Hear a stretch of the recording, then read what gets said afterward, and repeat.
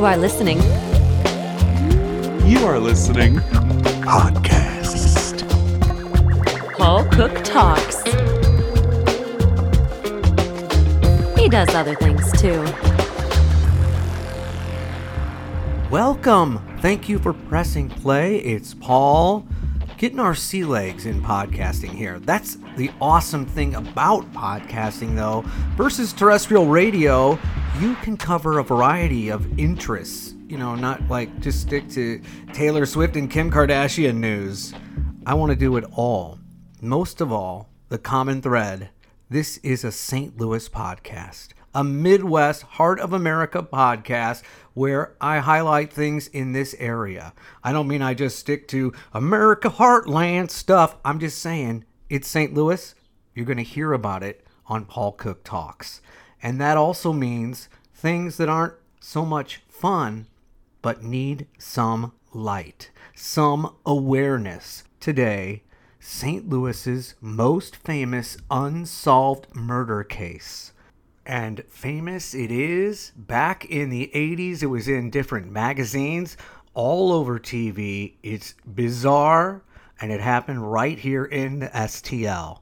You get a famous homicide detective who's still working today, and a case that people could not believe. Not only the most famous murder case, most famous Jane Doe. They still don't know who it is. Imagine that. But this is dark. Just a warning. I think you can handle it.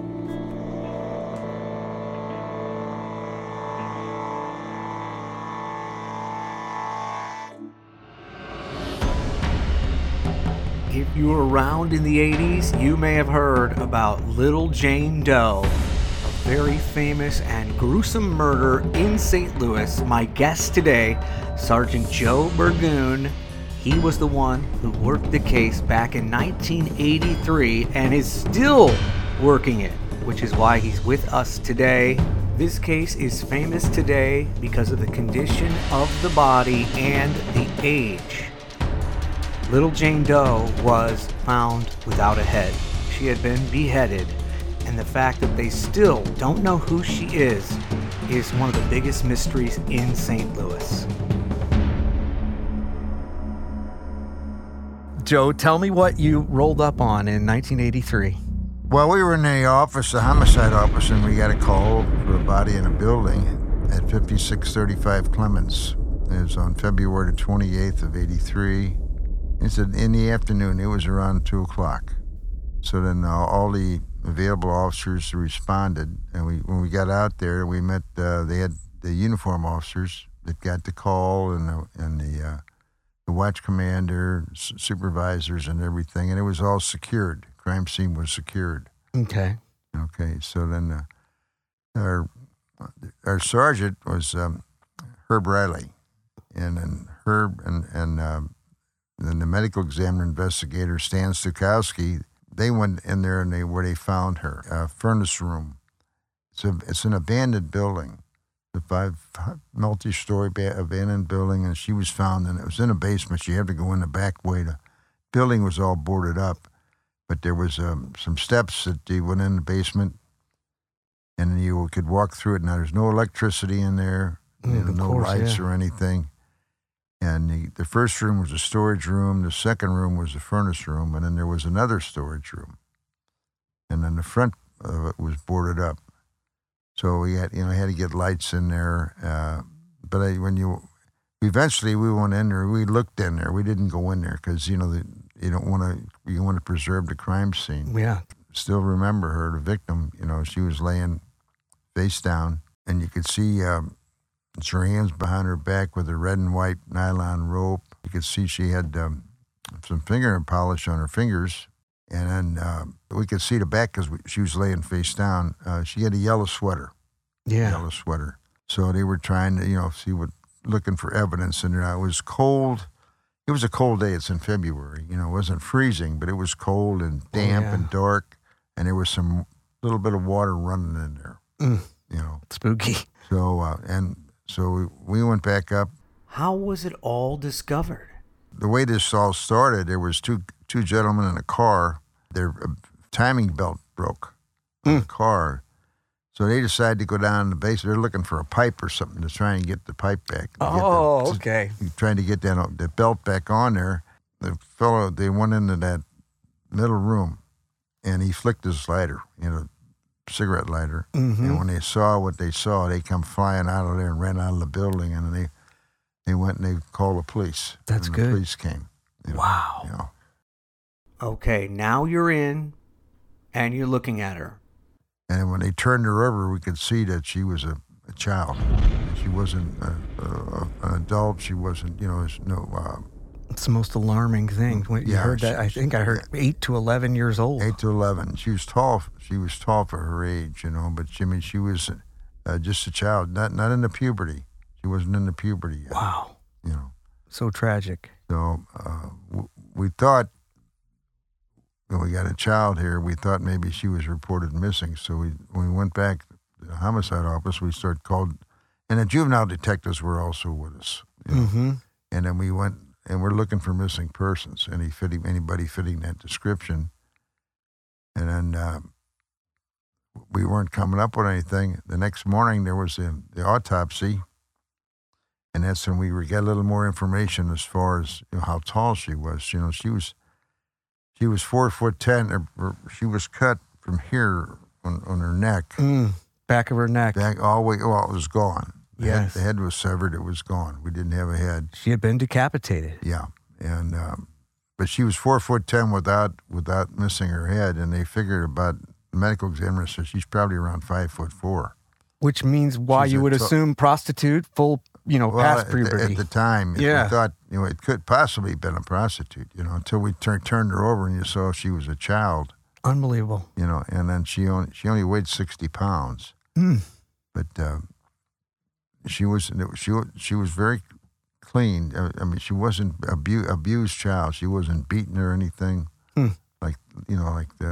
With belts or coat hangers. Probably marks you've seen. Right. No marks of violence on her. And what about living on the street, homeless? I don't think she was well cared for. And the criminalists, our lab people, when they saw the sweater she was wearing, and there was a label cut out of the sweater, but they said it had creases in it where it was folded before she put it on. So and it wasn't like little balls show up on sweaters when they're worn. Mm-hmm. There was nothing like that. So it was a new sweater.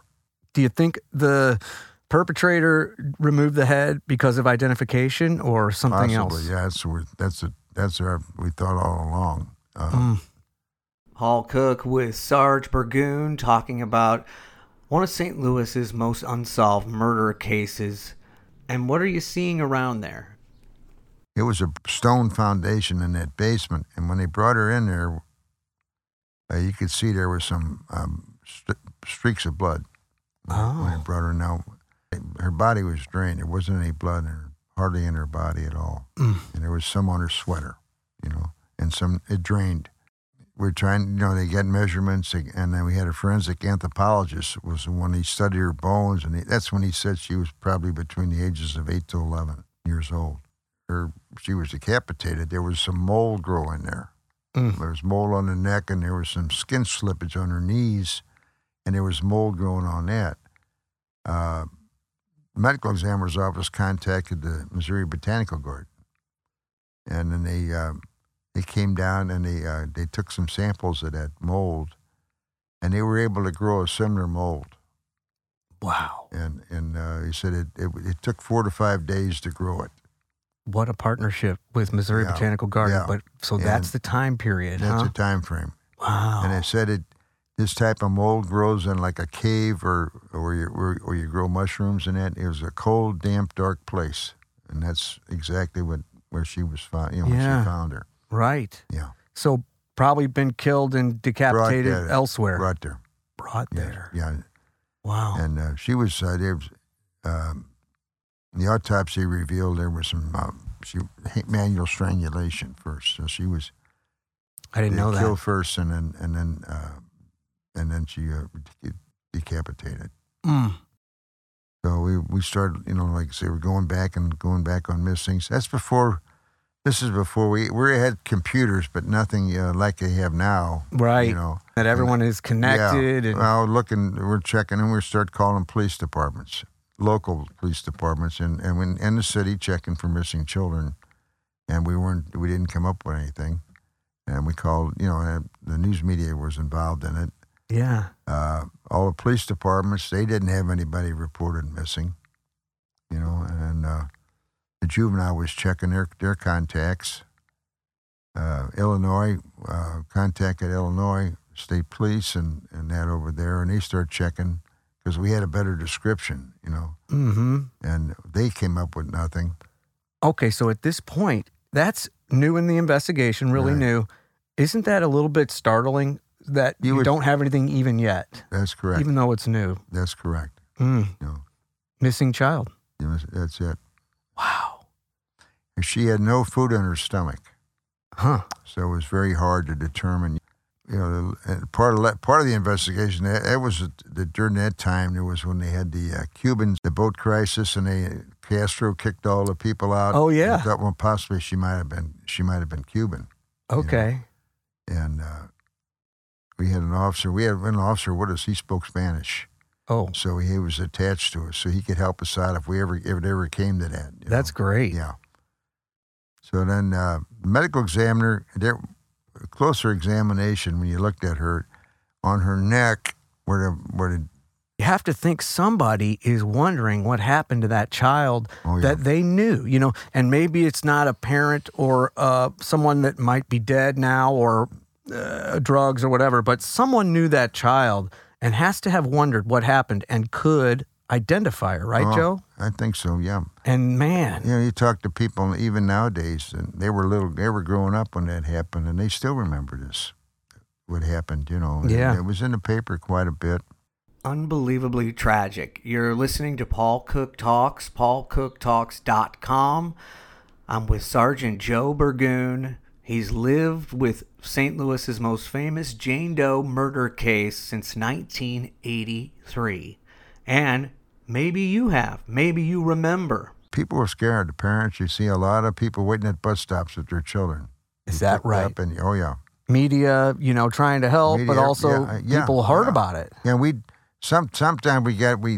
sometimes we have a list made up, we like these kids, like St. Normandy School District, we can't locate these kids. Mm-hmm. And we'd put the list out, give it to the news media, and the phone be ringing. So-and-so is here, so-and-so is there. So that's another one That's a great tool Yeah, it was. in your tool belt there. They did some work broadcasting it out. Yeah. I got a call from, there was a senator in Florida, Paula Halkins. She was a United States senator. One of her aides called up, and he was calling because that was when John Walsh's little boy was missing. Adam. And they found, yeah. Mm-hmm. So he called and said, "How's it going?" And we explained everything we were doing, step by step. And he says, "You're doing everything the right way." He told us, "You're not doing," And they finally found his little boy, but they didn't find his body. They found his head. Is that right? I didn't know that was an element of this. I remember hearing it now. Yeah. Oh, so that is a method some people prescribe to, some killers or... You don't know. Yeah. Did you ever hear much of that beheading? No, Not more than that? They have a program later on that started 2 years later in the FBI. It's called VICAP, Violent Criminal Apprehension Program, and it involves unsolved homicides, sexual assaults, missing persons, missing children, and not just the runaways, but serious missings. And so it was the first case we put in. Wow. And later on, several years later, he said that the gentleman's name was Terry Green, that and he was in charge of the VICAP thing. He says, "We haven't had another case like this with the little girl being decapitated. Nothing like that Nothing before. like that one. And since, No, right? No one time. You have a steel trap of a mind for these details of all these cases. And I know maybe not every single one, but these ones that mean so much to you. The ones you worked on, a lot of them you do. Haunt you. A lot of them you don't. But everybody was very dedicated to trying to find out who did this. Mm-hmm. And we had a lot of, it's a roller coaster. Yeah. You know, you get a lead and you go, oh, These boy, highs. we got on this one. This might be it. Okay, Yeah, nothing. Yeah. And some of them looked Interesting. pretty good, but he didn't, you know. But we found the children that they were all right. You know, that's the main. Oh, yeah. I mean, the kids that you were looking for when you put it out to the schools, you located them. And this horrible murder at least caused you to find some other kids. That's a huge benefit to this thing, a silver lining. Do you allow yourself, I mean, you're always thinking a clue here. I mean, that was interesting about no little balls on the shirt. Do you allow yourself to speculate what actually happened, or would that limit you? You don't know. You know, we just don't know. We don't know where it happened, you know, stuff like that. You could guess all you want. You just don't know. It's just a mystery. Yeah. Sarge, I could talk to you all day about this stuff. I want to put some light on these things. We've run out of time for today, but I really am so grateful for your time. You didn't have to give it to me, and I thank you so much. Hopefully, we're going to send out, a beacon on this and get somebody that knows something about. Yeah, have them city homicide. You know, the number is 314-444-5371, and they'll hook them up with the detectives that are doing our cold case. There's a couple of sergeants down there, Brian McGlynn and Scott Ecker. Okay. You know, and they're that's who I deal with. And if I need something, I call and ask the big boys down there. Well, you're a treasure, man. Yeah. They better include you. Yeah. Thank you. Thank you very much, Paul. You got it. And former homicide detective Sarge Joe Burgoon says he thinks that murder will be solved someday. We will know who little Jane Doe was. Incredibly, tragically cut short. Sarge is going to come back on our next podcast, and this case is famous too. It's the most famous double murder case in St. Louis.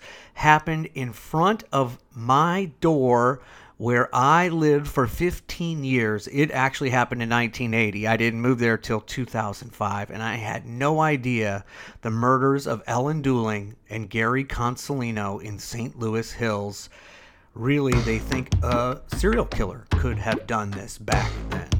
Thank you for listening to Paul Cook Talks. We're shining light, baby. Hopefully, I hope there's a little light. I know you're probably a little icked out, too. I'm with you.